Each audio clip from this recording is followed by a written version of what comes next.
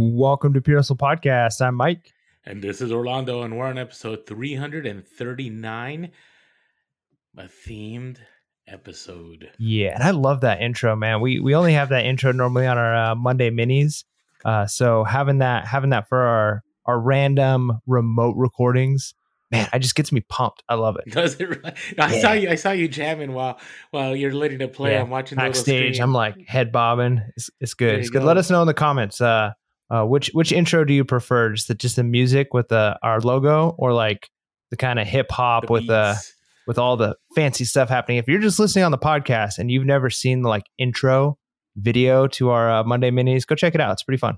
That is true. Like, people that have been listening to the podcast for this long have never heard that beat except for last week and this week. They're like, "What's going on?" Yeah. Because they're so used. I do like our old beat though. I think we got to stay on brand. But anyway, that's for another day.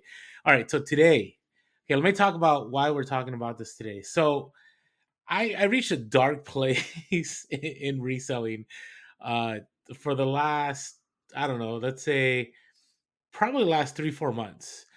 We've been talking about how economy's not doing so well. You can tell Q4 wasn't strong, January was bad, February was brutal, and sometimes in those moments you have to take a time of self reflection. And I started thinking, like, what is going on, right? Obviously, whatever I'm doing is not working, and I finally came to the realization that it's not working because we're no longer in a seller's economy, or some people call it a seller's market, where 2018, when we started the podcast, through the whole situation where people couldn't leave their homes, to about probably last year, it was a seller's economy, right? We could demand prices.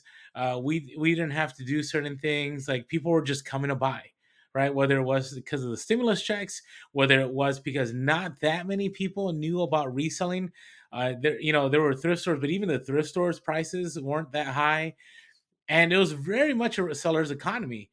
And what I think my problem was, when I started reflecting, it was, maybe I have it all wrong. Maybe everything I was doing worked for a little while, and not for a little while, for a long while, for about the 4 or 5 years of my last full time reselling, and it's time to think differently.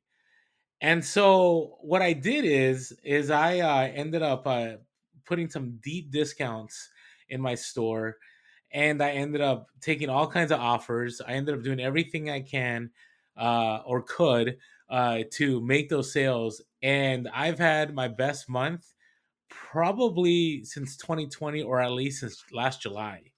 Yeah, which makes sense. I mean, can you imagine had you have done that in a seller's market, you would have sold even more. But we're definitely in a different time frame, and there's good and bad to this, right? If you're a buyer, you're definitely happy that we're moving in some ways more towards a buyer's market. When you look at things like TVs and electronics at stores, they're going for deep discounts. House prices, I don't think they're ever going to go down to what they were 2008 2009, but I do think that even with the rising interest rates, we're seeing house prices like, so just in general, this economy that we're in, it doesn't just affect resellers, it's affecting every aspect. And so there's going to be times when you're the buyer and that's helpful, and then there's going to be times when, like us, you're trying to sell, and you got to realize that things just have to be different, right? The way you're going to operate is going to be different. You got You to got to adapt. realize, you got to realize where we were and where we're going, and how to adapt into that. So that's what we're going to be talking about today. We're talking about what's it like reselling in a buyer's market or a buyer's economy, where things are just different than they were a few years ago. And for some people who've been reselling for a long time, you've been through many of these cycles, because none of this is permanent, right? You never go through nothing but expansion or nothing but retraction in economies. There's going to be seasons of both. It's pretty cyclical. So it's just a good idea for us to kind of be aware of what to expect, how to adapt to it, and then eventually we can swing back over towards that seller's economy. And it was tough. I got to tell you, a lot of you are going to listen to this today, and you're going to walk away going, "No, I'm not doing this. I'm not going to change. I'm not going to adapt." A lot of you are going to go, "Orlando, I told you so." Mike, we told you. Well, I don't know. Mike's always been kind of like a fast nickel kind of guy too. But there's going to be some of you that are going to go, "Okay, I've been doing this wrong too for this last time," and it's going to take a shift. I think, last year I talked about, a lot of resellers are it's going to be their toughest year. I think this year, for those that don't adapt, it's going to be sink or swim. I think that's what it is. And when I had this moment of reflection, I had to go, all right, either I'm going to make things happen or I'm going to have to leave reselling at least full time. I'm going to have to go part time. I'm going to have to pick up a 9 to 5. I have kids I have to take care of. I have, crazy San Diego rent prices I have to pay. I have, car payments, I have bills. Like I'm a real reseller. This is what I do for a living. Like Mike and I make a little bit, off of YouTube and the podcast and all that. But when it comes down to it, like reselling is my main source of income. And so this was tough. And the reason it was tough because I was so used to doing things a certain way. So let's talk about how things were, right? Because if you're doing these things, that means you're still stuck in a seller's economy and you're still trying to do things the way they were. And I don't believe that's the way it is anymore. So the very first thing is something that, was talked about for a long time. For those of you that have been reselling for at least 5+ years, it's the idea of list it and forget it, right? You just find something, you list it, you don't care how long it takes. You're going to list it high and you're just going to wait for that right buyer. And the problem with that is you may be waiting for that right buyer. It could be, if we end up in an era of stagflation, you'd be waiting 7 years for the right buyer. You could be waiting 2 years, 3 years, and that's money that's tied up, and you're not going to be making those sales. Yeah, and one of the reasons why that list it and forget it kind of worked then and not so much now isn't what that was always just the best policy, because maybe it would have been better if you're trying to get sales to come in to make sure your price as competitively as possible instead of as like high of price as you can and still potentially get a sell. But because so many other things were selling, right? If you've got 500 items in your eBay store, you got 1,000 items in your eBay store, you can kind of set it and forget it for a good number of those, and you're going to be fine because some of those things are going to be selling, and at a high enough price, you're going to be fine. In our current situation, people aren't looking for that. They're looking for better deals. So in the past, people, you could kind of set the highest price, maybe not extremely high. Maybe everybody else in that is like, 80s. You set it at 100 with best offer, and you take better pictures. And there's a good chance that yours would still sell, sometimes even before some of the lower price ones, because we've talked about the psychology of people thinking something, if it's more expensive, it must be more valuable or must be a better condition. So there's that aspect of it. And other people have the money to spend, so they're not as concerned about that. They're not going to spend time looking at every single possible other one to see if there's one that can get cheaper.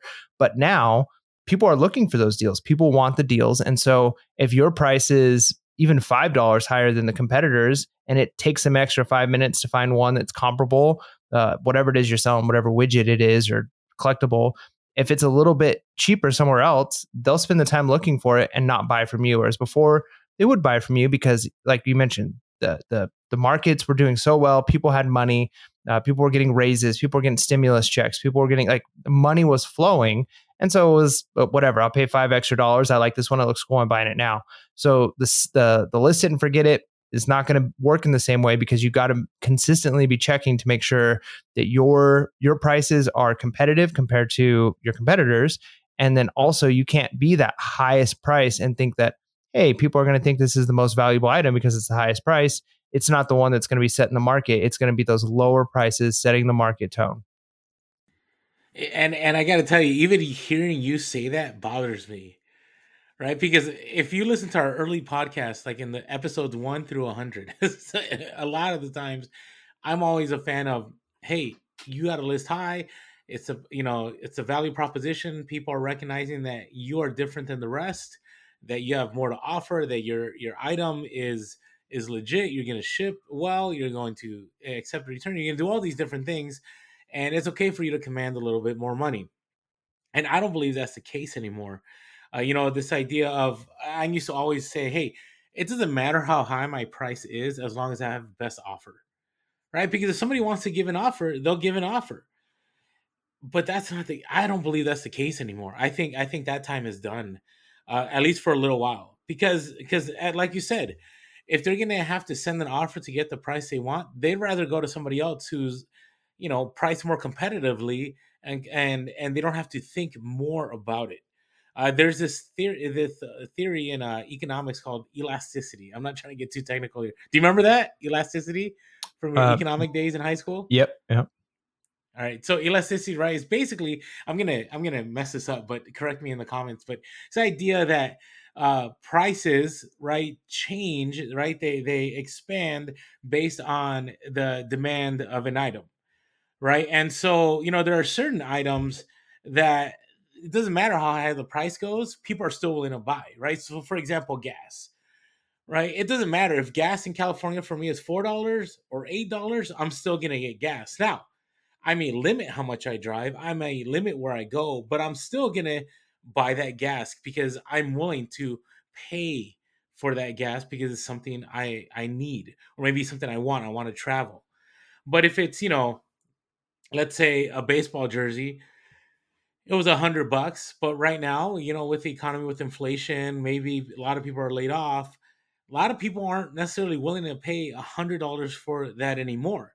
And if it's listed at $100 with best offer, they may not even be looking at it because it's not something that they want to deal with. But if they see that same jersey priced at $60, they're willing to say, okay, you know what, I'm willing to expand my pockets a little bit and make that purchase there. So you really got to be careful. And I still am doing best offer. I'm not saying don't do best offer, but you got to be careful that you're not pricing yourself out of the view of even the buyer that's looking for an item.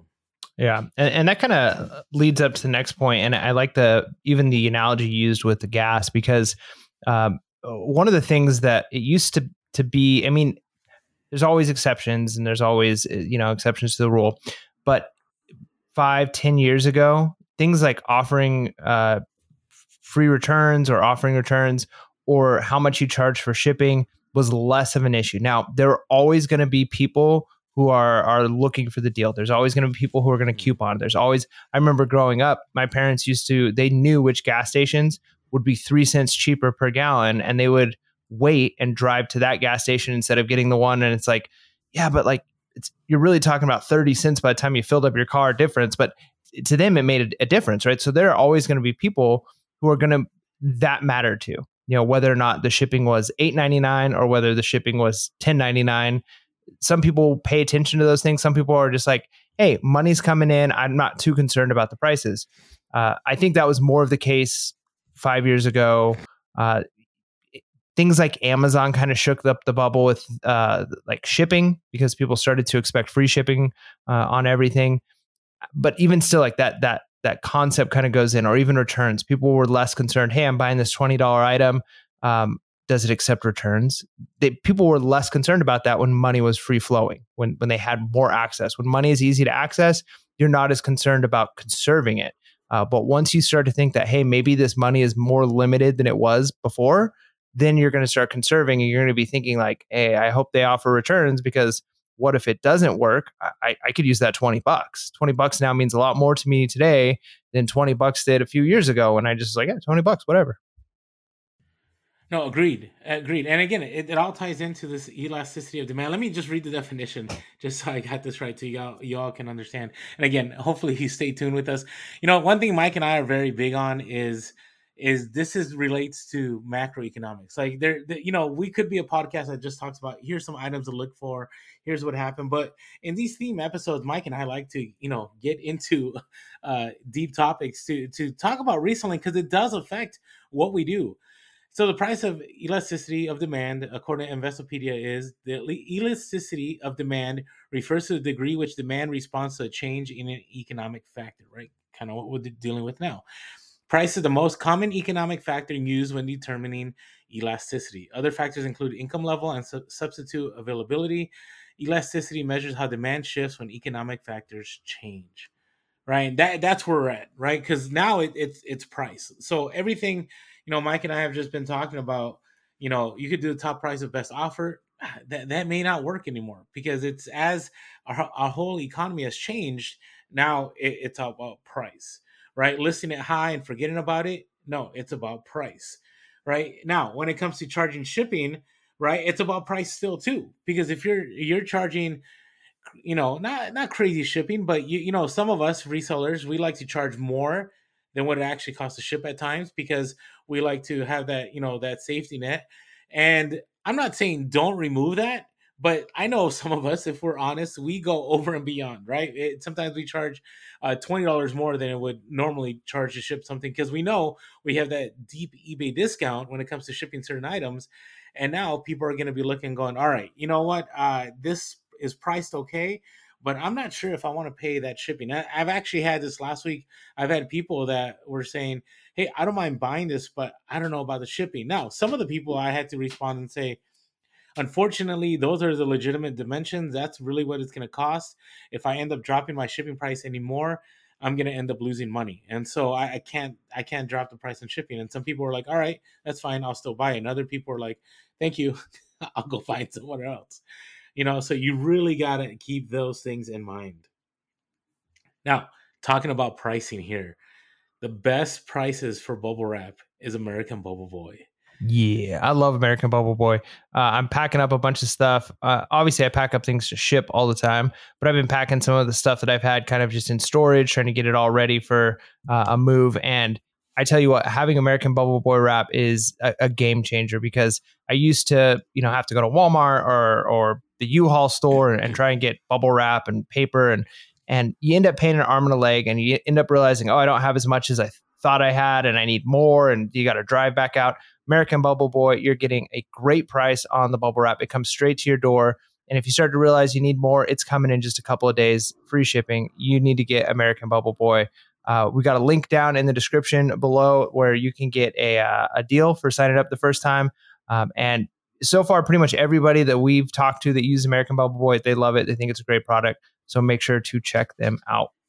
And I just want to add one more thing. Here's the thing. We connected with Joel, the founder, years ago, and the business has exploded. But even now, Joel is willing to pick up the phone and have a conversation if I need to address something. Hey, some of our listeners are saying this, or have you thought about this? And that goes a long way, right? Because American Bubble Boy is very tapped in to reselling community. It's not like you're ordering from Amazon, who will never get back to you, or you're buying stuff from Walmart online or whatever. American Bubble Boy is a company that started right from the beginning with resellers and has just expanded as the market has expanded in reselling. And there's some things possibly coming down the pipe here in the next few weeks. So stay tuned if we have news. Maybe I shouldn't have said all that, but Joel is always thinking of new things, and we just got some coffee from them too. So we need to share about their coffee next time. So, all right, hey. So how are things now? Right, let's talk about how things are now. Now, obviously, from everything that we've said here, buyers want deals. Yeah, I mean, but they don't want just go ahead. I was gonna say, I mean, that's really the biggest thing is before it used to be like some people were like really concerned. There's always some people, but like some people were really concerned about pricing and deals. They would take the coupons and cut the coupons. They would, drive the extra 2 miles to get the 2 cent cheaper gas. But we're getting more and more to the place where people just, they want it. They expect it for a lot of reasons. One, the economy is tighter. And then two, because all of these other businesses recognize that. Things like Amazon, Walmart, all these other companies recognize that people are shopping for deals. These companies, in order to try and stay in the profit and not have a loss at the end of the year when they're reporting their quarterly earnings, they're offering major cuts, major discounts. And so that just sets the tone. In the same way we've talked about with Amazon, setting the tone with things like free shipping, 2-day shipping, all of those have changed the landscape of what people expect. When you're noticing that, hey, well, pretty much everywhere I shop is trying to offer crazy deals on stuff because they're trying to, I'll just go somewhere else and get it. So you then are going to be expected as a reseller to be offering deals, because Walmart's offering deals, Home Depot's offering deals, Amazon, like everybody's offering deals. Temu is offering deals. Like you should be offering deals. And so it just becomes the expected, partly because it's the environment that we're in. And then also because people need those deals. So they might just say, you know what, I'm not buying your widget that you're selling because it's not a necessity. But if you sell it to me at a price I can't turn away from, then maybe I'll buy it. And I want to add to that extensive deals. Like I'm not saying 10% off, 15% off. A lot of you are going to get uncomfortable here, but I'm talking about 30 plus. I'm even talking about 50%. So I don't know what's going on through Mike's head as I say this, but I've been preaching since last year, keeping costs low. And the reason you need to keep costs low, because there will come a time where you will have to majorly discount items. And if you haven't kept your costs low, you're going to be in a sinking ship without any reinforcements. Like you won't be able to fix. So, for example, I ran a 50% off sale, and at first it was uncomfortable because I'm kind of like, ooh, like you put in the work, right? You sourced the item, you listed the item, but here's the deal: I picked up for 50 cents, I sold for $100, right? I'll share that later on today as hustle of the week. Items I picked up for $20, I sold for $200, right? Items I picked up for $4, I was selling for $300, right? So, okay, Yeah, it was maybe your priced. prices were too high in the first place. Maybe, but here's the thing: I still was selling when my prices were that high. It's only been in the last 6 months that I just got clobbered, right? And again, that's on me. That's for me showing up late to the party about when the prices need to change. Because I say a year and a half ago, I was talking about we need to raise our prices, right? Inflation's at a peak. Things are going to cost more, and you don't want to end up losing money because your items are priced too low, and people have more money because that's what happens in inflation, right? When inflation hits, your money loses value, right? But if the prices of things don't change, you have more buying power, right? Because your money is at a certain rate. So if the price is really low, right, you're still. I think I fumbled that, but Yeah, anyways, that was a little awkward. That's okay. okay, all right. But you get what I'm saying is, as a reseller, you're bringing in less money when inflation hit. So I was telling everyone, hey, raise your prices so you're not making less money, right? So we had talked about if you're on salary and inflation was at 8% and you're making $100,000 a year, automatically you're only making $92,000, right? And so in your eBay business, if your prices are staying the same and you're making 100,000 a year, you're only actually making 92,000. So you need to make sure you raise your prices. Yeah, Well, that's which changed now. Go ahead. well, that principle is still true. So I think it's true that the amount of money you're making is worth less. You can do less with it. I think what you're saying, and I think this is more of like a, I don't want to say it's anecdote because it's probably what a lot of people are experiencing, but is you just have to kind of suck it up and say, that's okay. I'm going to move things at a cheaper price and I'm Correct. going to work harder for a lower salary so that I can have the salary I need. So if it was at the point where, hey, I used to make 100,000, 8% inflation, now it's like I make less. Okay. But if because my prices have changed or gone up instead of going down, I'm only actually making $50,000 a year because things aren't moving off the shelf. Okay, maybe I have to lower my prices. Maybe I kind of have to just suck it up and work harder to make that 100,000 because I still need that money. Like that's what I'm counting on getting. So it's not that, hey, like the principle has changed. Like you really in reality you do need to make more money in order to make the same amount that you made the year before. However, um, the when the boots hit the ground, like when it's actual real and the rubber meets the road, you've you've got to actually make the amount of money you need to make. So the only hard part with something like that, running a 50% sale, right? Like that's great, but that's almost like an emergency situation in that if you continue to do that, and let's say you're moving inventory out of your system twice as fast as you used to in order to make the same amount that you made or close to the same amount you used to make, eventually you're going to run out of inventory. It's like a stopgap. You can only do it for so long. It's not like you can just indefinitely run at this type of a rate. Otherwise, you're working kind of twice as hard for half the pay. Yeah, but Well, same. that's where I think I'm not disagreeing with you. I know what you're saying because you've said it before, but I will say with that 50%, I was making far more than I was when my prices weren't at 50% by far, and I was working the same amount of time. It's just more things were selling, right? Maybe I was spending a little bit more time packing, but the reality is I haven't even been listing as much. Now, granted, I do have close to 4,000 items in my store, right? So could I run, selling 40 items a day for I don't know how long, before I run out if I'm not sourcing? Yeah, I could do that. right? But the reality is, right now, when you're talking about when if the shoe drops, is in order to be profitable, in order to be successful, like the prices have to change. Like for me, it's not an option. Like I'm not going back to how things were for 6 months. I'm gonna ride this until the economy rebounds because I right now I don't believe people are gonna be willing to pay the amount. Now, But what if it's 7 years, right? Like your ability to source doesn't, you know, if you have to sell twice as much stuff, your ability to source twice as many things isn't necessarily, it's not like the two don't go together, right? but if your So cost is low, you're golden, right? yeah, sure, If I'm but spending, I don't know, $50 and I'm making $500 out of that $50 consistently, then I'm good, right? Because that model works because there's low risk. You can buy up a lot of stuff, right, with that amount, right? With that profit, you can buy more and more. And by the way, on the other end, us as sellers becoming buyers when we're at garage sales, when we're at the bins, when we're making local deals, wherever it is, it's a buyer's market there for us, right. right? So Yeah. we, even though the prices are going down, as far as what I'm selling, the prices of the items I'm sourcing are also going down. Yeah.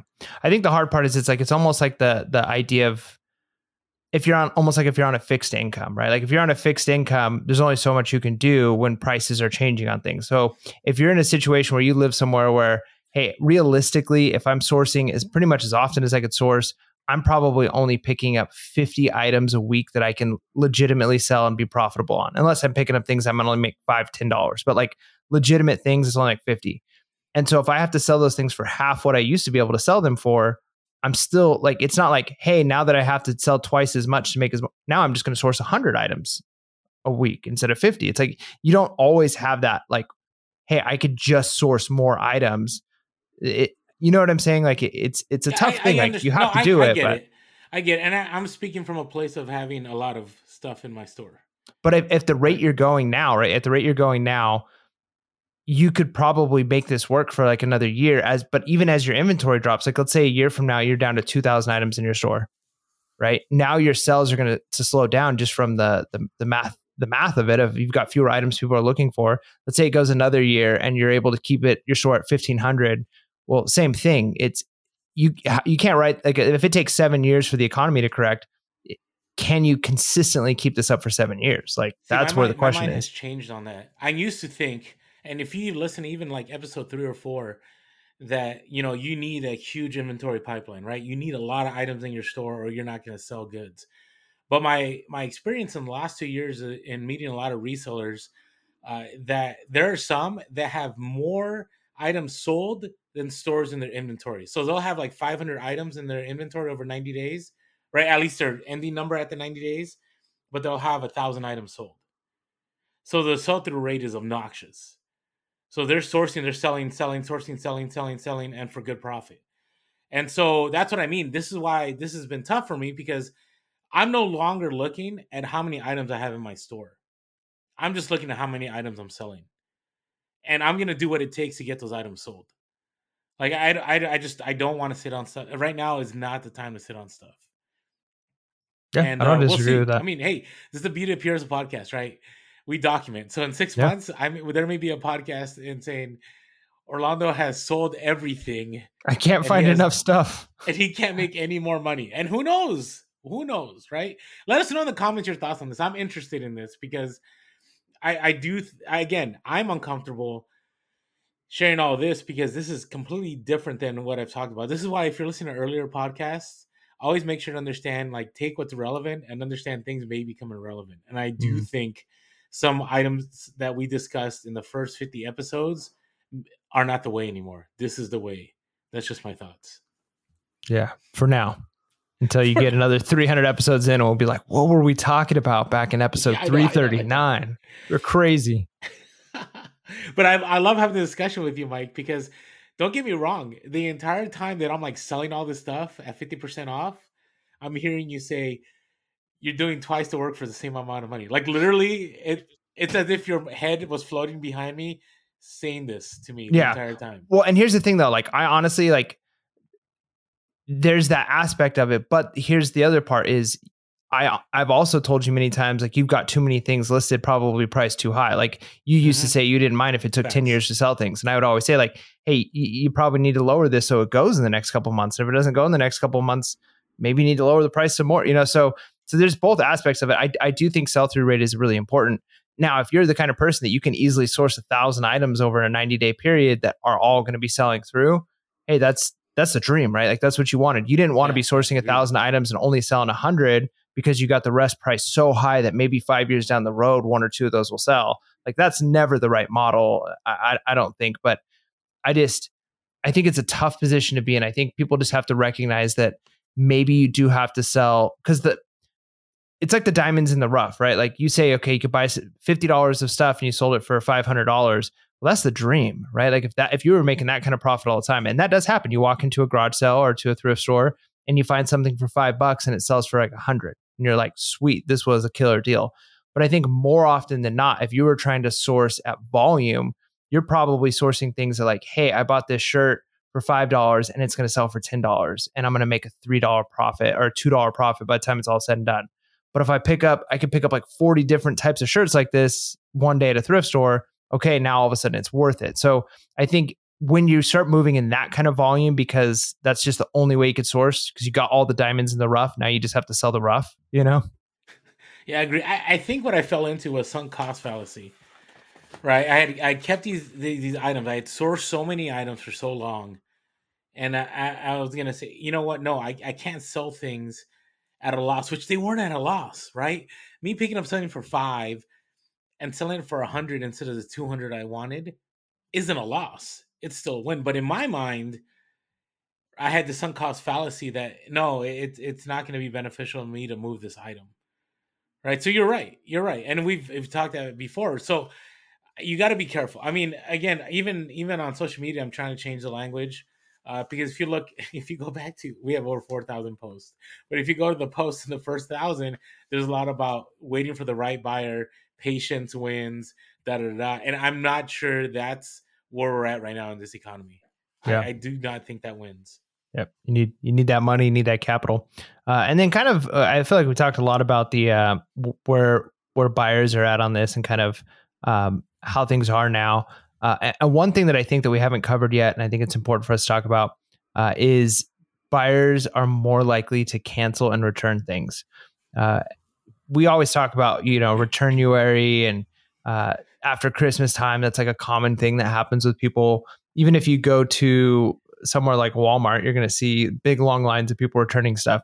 But more and more, just my experience personally, anecdotally, and then also people I've talked to on our Discord and other places, is that buyers are asking for returns for a lot of different reasons, right? Like, maybe they're like, oh, this doesn't fit, or sometimes they make things up. This you didn't tell me about, and you could just tell, like, hey, these are people trying to get a refund, get a return on things, or cancel an item. Like, I've had people buy an item and then ask for a request for a cancel shortly after, or they rescind their offers. And things like buyer's remorse is going to hit a lot harder when you're tight on cash. If you're at a point where you're like, hey, I'm looking at my bank account and I've got to go get gas, and I've got to go get groceries, and it's looking tight. Maybe I shouldn't have bought that $50 baseball card, or those shoes, or that trucker snapback hat, or whatever it is I bought for $100 or $50. They offer returns. Maybe I should send that back, because as the economy tightens, as things are starting to restrict, people are going to feel it. And buyer's remorse, if you've got a bunch of money coming in, I mean, we're coming up on tax time right now. People are getting tax returns, which is always beneficial. I owe this year more than, like, last year. I actually was able to get some money back, which was great. But this year I owe, and I think more people are moving to that direction. You could do pretty good during tax return times, but rest of the year, when people don't just have a big chunk of money coming in they weren't expecting, something like buyer's remorse hits harder. And so they're going to because they feel it. Because if I have a bunch of money, if I just got $4,000 from the government and I buy something for $50 and I'm like, I don't know if I'm actually going to wear this thing very often. Oh, well, whatever, I'm going to keep it. But if I've got, only a few $100s left in my bank account and payday isn't until Friday, maybe I'm sending that thing back. So I think that as we move into a tighter economy, people are going to be more likely to cancel, to want returns, to want refunds. Um, Hopefully, all above water. They're not doing anything shady to try and get Yeah. refunds and stuff. But You just got to go with the flow. That's part of this, what we're at right now, right? And I don't. I used to get super annoyed when people wanted to cancel. Actually, now I'm just like, I'd rather have you cancel than have me ship it out. And since yes, I do free returns, it's going to cost me money because then I got to ship it back, and I end up being at a loss. So please cancel before I ever ship anything yeah, out. So just be aware. Interested in your comments on this one. I feel like this is a very pivotal podcast out of all our podcasts, because at least for myself, I don't know if you feel that way, but I feel that way because I believe I am speaking something that I have not spoken about ever, and it's tough. It's tough. I never thought I'd be on this end. I was a big, like, price it high and wait for best offer, and all those things, and things have changed. Things have changed. Now, the reason we've been able to do these 300 plus episodes is because of all of our awesome supporters. And if you haven't been or haven't had the opportunity to support us yet, we are on Patreon, and go to patreon.com/pure podcast. And for $5.55 a month, you can say thank you and just support our podcast. For example, Mike and I are not yet. He hasn't moved yet, but he may be moving soon, and that's going to require more equipment. We're going to have to get another a soundboard and another mic and headphones and all those things. And we want to keep the quality of our podcast going, and that requires funds. So if you'd like to support us, we greatly appreciate it. The bonus of that is you end up joining our Discord, which is a great place to be. We're always growing, and we have all kinds of individuals there, from people that are new to experience, from Amazon sellers to eBay sellers to Whatnot sellers to Mercari, Bonanza, Grill, Depop, every single platform on there. And it's just a great place to be. And if you haven't had a chance yet to jump on over to YouTube right now, you're just listening to the podcast, jump on over to YouTube, hit that subscribe button, make sure to hit that bell notification so you're notified whenever we drop an episode, and smash that like button. And real quick, you can follow us on all social media. We are Pure Soul Podcast, and we are Pure Soul Cast on Twitter. As always, you can give us a call, 619-738-1170. That's 619-738-1170. You can shoot us an email at puresoulpodcast@gmail.com. And always appreciate all the Apple iTunes reviews because they definitely help us. And so what that means is you go to Apple iTunes, you go in there, you hopefully give us a 5-star, and you write up why you like the podcast. It definitely helps us. We're almost at 700, Mike, and I wanted to share 3 of them yeah. because I thought they were great. What are you going to say? I said, yeah, yeah, Okay. yeah. I'll eventually get used to it. Sometimes I'm wondering if you're hitting mute, and so I'll mute when I need a cough because I don't want to destroy people. There you go. See, Mike is moving his mouth and nothing's happening. All right. So this comes from French Pug Love.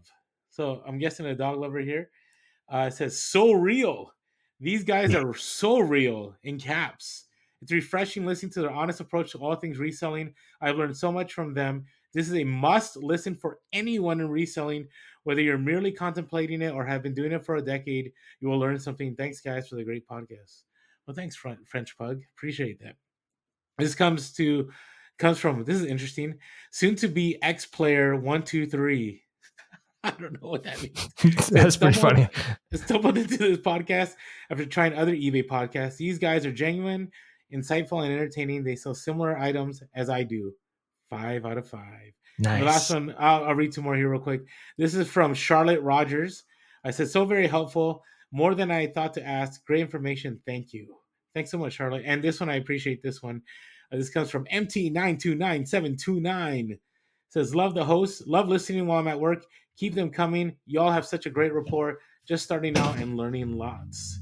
So always grateful to help people starting out. And I also love it when we hear from people that have been selling for a long time. And, the interesting thing now is we're also having a lot of people that listen that aren't even resellers. They're just listening to, I don't know, to hear about our lives Yeah, and our journey. voices help put them to sleep, I think is what that is. Whatever it is. Whatever Yeah. it is. Speaking of reviews, again, thank you guys all for the great reviews. I was just yesterday, I was looking at some reviews of a place, and I saw the funniest review because it was like you could tell it must have been somebody who just didn't know what they were doing.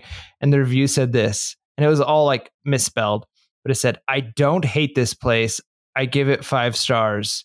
And it had a 1-star review. What? I was like, look, we sometimes on eBay talk about people giving you like positive review, but then they say something negative in a negative comment. They're being This was snide, like the opposite. Like it was a 1-star review, but it's like, "I don't hate this place. 5 stars." But it was a 1-star review. So we thank all of you for actually giving us legitimate 5-star reviews and not just, saying it. But hey, listen, if you want to write a 5-star review and you want to talk about how you hate our bald heads or whatever it is, go for it. Because the 5 stars helps in the algorithm, so it just, I don't know what I'm inviting right now, but Don't do it. Don't invite it. Don't invite any of it. Don't invite it. Okay. All right. So you ready? Hey, do we have are we doing Hustle of the Week here? Do we have our yeah. Do you want to sing Come on, it? hustlers. Oh yeah. It's the freaking hustle of the week. Mike's on it. Thank you. All right, hustle of the week. Here we go. So our first one comes from. Before we start, do you want to just let people know, unless if we have new listeners, what we mean by Hustle of the Week? We're so used to sharing it all the time, but we never talk about what they are sometimes. Yeah. So back when we first started the podcast, we came up with this idea of wanting to share other people's wins, things that people have done, even our own, like big items people have found and sold for a lot of money, cool experiences reselling that have just turned out to like maybe make a good connection, just like the wins, right? Because a lot of times there's negativity. And a lot of times the things that are posted are almost like fake braggadocious. And this is like, we wanted a way to celebrate like real, legitimate, like the things that we do every once in a while, like the treasures, not like, "Hey, I'm a baller, I'm always getting these sales," but like, "Hey, I found this cool thing." So we do these hustles of the week, and we originally started the hashtag hustle of the week. We owned that hashtag, and now I think that it's being used for all kinds of other stuff. So make sure you get in there, use the hashtag hustle of the week, and maybe tag Pure Hustle Podcast or do hashtag Pure Hustle Podcast with it. That way it helps to separate, that this is the Pure Hustle Podcast hustle of the week hashtag. So our first one comes from Janet Bush from our YouTube comments. So went to a garage sale and picked up a vintage celery dish for $1. One of my least favorite vegetables. Listed it on eBay and sold a vintage railroad restaurant ware celery dish for $169. Holy smokes. You couldn't even pay me $169 to eat celery. And here people are paying that much money to buy dishes for it. Holy smokes. That's cool. Railroad restaurant ware celery. I'm gonna have to check that out. I'm gonna have to look up what is it, if that's a brand or if that was just like a style. No, it was a celery dish, and it was from like a railroad restaurant. So I think both of those pieces made it valuable. Yeah. Because there's a lot of celery dishes that don't sell for a lot. Now, there are certain dishes that look like a lettuce plate or something, and I think those are money too. So let us know in the comments. Janet, if you're in the comments, expound on this a little bit. That would definitely help us. All right. This one comes from Michael from Instagram handle we_r_thrift stars. Bought a box of electronics at a local auction for $65. Sold 4 within the $30 to $50 range, but the main one was a Iowa, AIWA, in case you guys don't know, from back in the day, cassette player, also known as a Walkman, I think it's a Walkman, HT-PO2 MK2 for parts untested and sold for $743 plus shipping. Made over $900 profit on the box and still have some left over. Jeez. So that is crazy. I got to tell you, vintage Walkmans do really well. Like especially if they're Sony. I've never sold an Iowa one, so that one is definitely interesting to me. But here's the thing: if you find things that are like first generation, or like the prototypes, whatever, they're worth money. Yes, and this is a Walkman. So I'm looking at the pictures right now, and yeah, it looks old. So keep an eye out for those Walkmans. But that $700 something for a Walkman, that is wild. Think about how many people that had those in the 80s and just like tossed them when they stopped working. Yeah, so, this is not good. It's nice not work good there, Michael.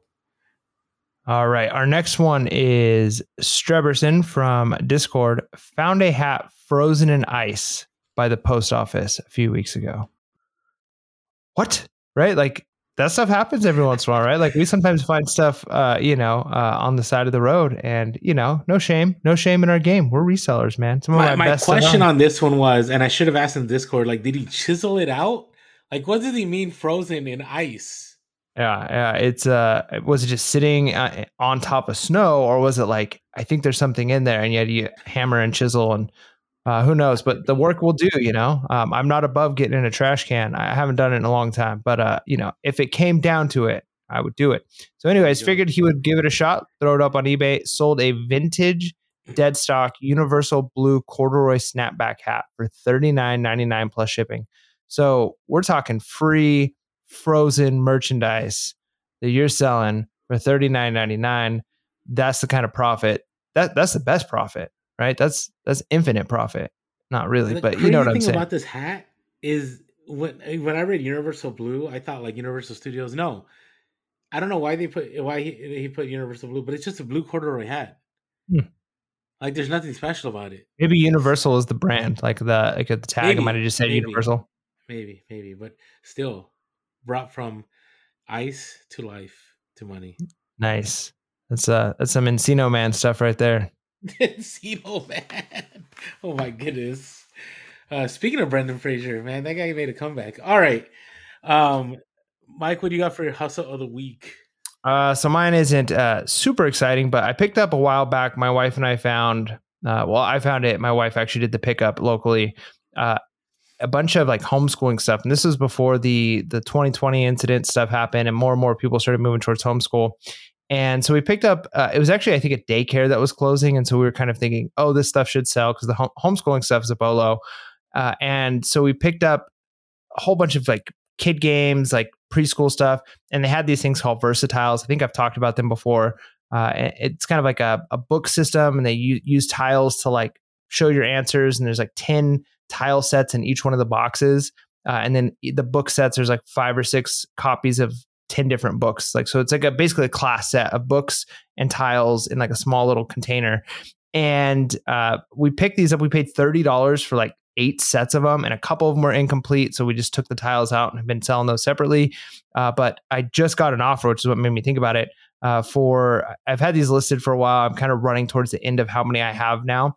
But I have them listed, I think, for $89 for the box. And plus, I have shipping, like $20 shipping.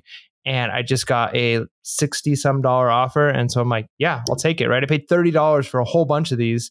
So I would say the cost of this exact box was probably $4, $3, $4 once I add all of the total that I put in.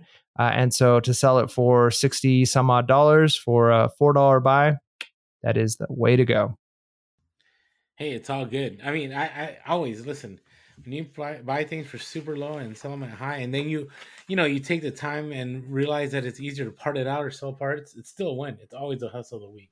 Yep. So, all right. So mine, I've had a lot of like big items like sell recently, but this one was a hard one to let go. So a few weeks ago, it was one of those days where I only went to 3 garage sales because there weren't many, and at one of them there wasn't a lot of stuff. There was just, a hanger, like not a hanger. I don't know what you call those that hold a bunch of clothes. A clothing rack. It was a clothing rack, whatever. Now they're a clothing rack. And I had gone through it and there wasn't much, but there was this one Nintendo shirt. And I was looking at it and it said like, Donkey Kong 64. And if you know anything about your Nintendo history, the N64 isn't something current. It's something from the 90s. And so I looked at the shirt, and sure enough, it passed the test. It had the single stitch. It had obviously the tag. It obviously, had the nice graphic print. It had everything it needed. And so I looked it up, and I was like, "Oh my goodness, this shirt is like a Grail shirt." Now, not Grail like in the top hundreds or $1,000 shirts, but it's a shirt that people are looking for, and you would have never known what it was, because if you just looked at just the tag with it, there's nothing special about the tag's an all sports events tag. So it's not like a vintage, I don't know, I can list out a bunch of names, but it wasn't like, let's say, a vintage champion tag or anything like that. It was just a generic tag. But remember, lots of vintage shirts were just generic companies that printed these shirts, right? What makes them valuable is when they were made, the graphic, the fact that they're single stitch. So this was a promo shirt for Donkey Kong 64, and it was a size large, and I paid 50 cents for this shirt. It's the only time I didn't care about having to, change in my pocket. I hate it when I go to garage sales and like somebody wants $1.25 and it's like, really, you can just give it to me for $1. Well, this was 50 cents. And so paid 50 cents, listed on eBay, took a couple months. No, not even a couple months. Took about a month, and it sold in a bulk buy to somebody out East Coast for $100. So 50 cents to $100. I probably could have gotten like 120, 140, but I had to follow my principle of, the buyer's market, and I was willing to let it go for $100. So yeah, keep an eye. Vintage shirts are still selling. I know the market's a little different there, but if you find the right shirt, people are willing to buy. Yeah, good stuff. All right, so that's our hustles of the week. Now, a way for me to track the profit from that 50 cents to 100 has been my reseller genie. And my reseller genie has been a great tool. Whenever I go to garage sales, I list my items, and then after I list my items, I go into my reseller genie, and then they're already posted. And I just put how much each item cost, and at the end of the month or end of the week, or whenever it is, or maybe I forgot how much an item that sold for a lot of money, how much I picked it up for. All the data is in there, and I can put in my mileage in there. I can put in my expenses for office equipment, my expenses, when I go sourcing or software, whatever you want. It's a great way to do bookkeeping. If you haven't started your bookkeeping for 2023, it is April, but you still have another 8 months to go. Why not get signed up with my reseller genie? Go to the link below and use our code Pure Hustle, all in caps, and get 15% off your first month. Again, go to my reseller genie in the link below. Use our promo code Pure Hustle for 15% off the first month, and keep every dollar that you make instead of it going somewhere else. Yeah, man, I tell you what, I was just working on taxes the other day. Ugh, I hate doing taxes. One of my least favorite things in life. I hate it I know, so that's why I'm much. waiting until August. I hate it so much. But things like my reseller genie definitely make it easier. It's like if you've got to go through a terrible experience, you might as well have something that's going to make the experience a little more enjoyable. So, and listen, we've had a lot of our listeners sign up for my reseller genie. So if you sign up for my reseller genie and it helped you out a lot, let us know in the comments so other people can go, you know what? It's a great tool. I mean, because we can say this all day, but if we can get our community to talk about it in the Discord, people all the time are like, hey, we picked up my reseller genie. It's been a great tool. So definitely check it out. Yeah. All right, let's talk about how to adapt now, which we kind of talked about a little bit. So, this might not be a super long conclusion, but right now I'm in a place that running deep sales are not an option. And I'm not saying all the time, right? You could all the time. Actually, it's funny. There's somebody I've bought stuff from. I had to go on a business trip, not for eBay, but on the education side, and I had to look all like I don't know, dignified or whatever. So I had to get a nice dark blue polo jacket and some nice British khakis and all that. And somebody had like an 80% off sale on their inventory. I'm not saying go 80. That's wild. But guess what? I bought everything from that person. Why? Because they had the deals. Right now, maybe they sold at a loss, possible, or maybe they got a garage sales or the bins, or maybe they got a connection. But the thing is, it caught my eye right away. Right? They had it sponsored, so obviously you should be promoting your listings. But they had it sponsored. They had that sale, and automatically, I didn't have to look for the coupon code or anything. The sale is right there. So that's the other thing I will mention. I had talked about I've been running sales, but also coupons on top of those sales. And when I experimented between the two, I sold way more by just having a deeper sale than having a sale and having a coupon. And I think it's because a lot of people see let's say it's a 20% off sale and you offer a 15% off coupon, they're only seeing the price with the 20% off. But if you offer a 35% sale, they're looking at that price with the 35% off, which is more enticing than a 20% off sale. So I do encourage people, maybe, do coupons every once in a while, but it's the price. It's the number that they see. What are your thoughts on that, Mike? Yeah, no, I think that's good. Again, it's that psychological impact of what people are seeing right off the bat. Now, if they're willing to do the math and say, hey, it's 20% off, but then there's also this coupon and this is how much I'll get it for. But a lot of people are just looking at that first number because you got to get the click, right? Like it's that like idea of almost clickbait. Like you got to get the click initially on your item and someone to look at it. before they would even recognize a coupon. So coupons definitely have their place. They can be very useful.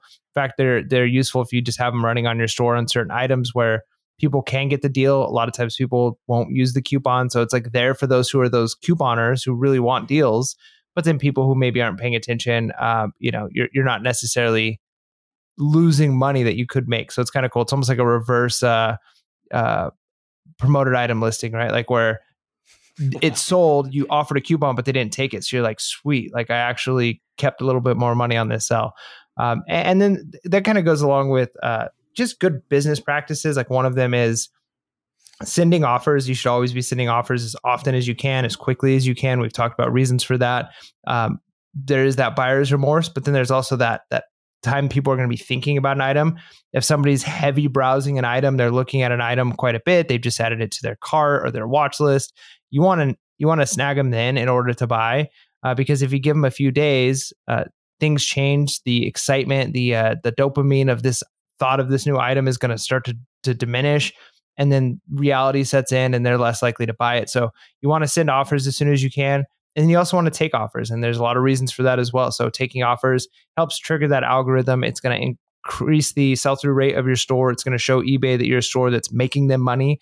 Because if you've got 1 million items in your store, but you're only selling one every month, eBay doesn't care how many items you have listed. I mean, they do. They're making a bunch of money off of the listing fees, I guess, but they would rather make money off of the final value fees. Agreed. Off of all of those sales. So you want to have that, accept those offers, because then eBay is going to promote your store because they're going to see you as a store that's making them money. And that's the bottom line, is if you can make eBay money, eBay is more likely to side with you, help you. Their computer systems are going to be pushing you in the algorithm. So accept those offers, even if it's a low offer. And you might be thinking, hey, I was hoping to get $100 for this item. Somebody offered me 60. But if you're in a place where you need the money, take the offer. It'll help your store.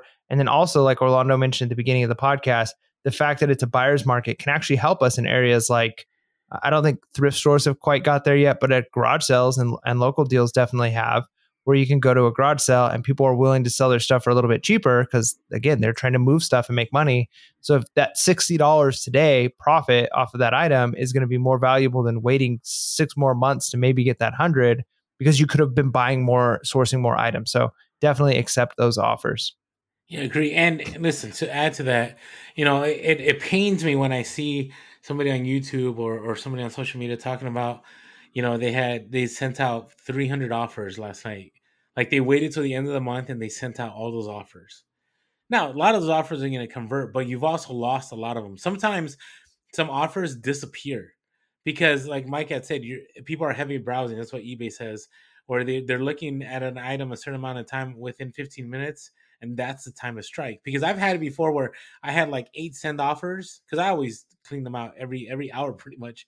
And I had 8, and then I didn't get to them because I was hanging out with my family or whatever, and I go back and there's only 3 because 5 of those people walked away and were like, yeah, never mind, I don't want this anymore. So you want to strike when the time is right. And you want to take offers. Listen, if you bought an item for $1 and you're selling it for 100 and somebody offers you 50 to 60 bucks, I would say take it in this amount of time right now, unless it's something that you struggle, letting go, or something you really aren't looking forward to, shipping and, doing all that packaging. I would take it. You're making a 50x, you're making a 60x, right? Might as well move that inventory because this is the place we're in. So the last thing here is responsiveness and great customer service. So at a time right now, people are looking for deals, but they're also looking for someone that they can trust, right? Like you had said, people aren't using money necessarily that they may not have or they don't have a lot of, right? So who are they more likely to go to? Well, if they message somebody gets them right away and answers their question right away, or they want to make a deal right away, you're going to be able to connect and make that sale with them, especially during this time. In general, you will, but especially in this time. I have an example here. It's funny. Somebody had commented, said, "Hey, hi there. eBay says this jacket is used. Is it? Thanks." And unfortunately, it wasn't used. It was new, but somehow I put it as used. And so I said, "It is brand new. Sorry about the confusion." They said, "Thanks for the fastest reply ever. Emoji, emoji, emoji." And I said, "You're welcome." Then after they did that, I sent them an offer. So on the app, on the bottom left, there's that plus sign. So I went to the plus sign. I said, "Hey, if you're still interested, here's an offer." And so I offered them 100 and whatever, $140. The Jack only paid, I didn't pay a lot for it. And they said, "Thanks for the offer, accepted from your new friend in the UK." And boom, right there, right? A new buyer, maybe a new loyal customer. Maybe a new friend. Maybe if you're ever in the UK, you can stay at their house instead of having to get an Airbnb. There you go. There you go. So that would be kind of cool. I mean, depending, obviously. I always wonder what people think when I go over to their places. Like, anyways, because I've had people reach out to me and say, "Hey, if you come over, like we could do garage so you can hang out at our house." And I'm like, "You only know me as the guy from the podcast. You know what I mean? Maybe I have weird quirks about me." Anyways, but that's the thing, right?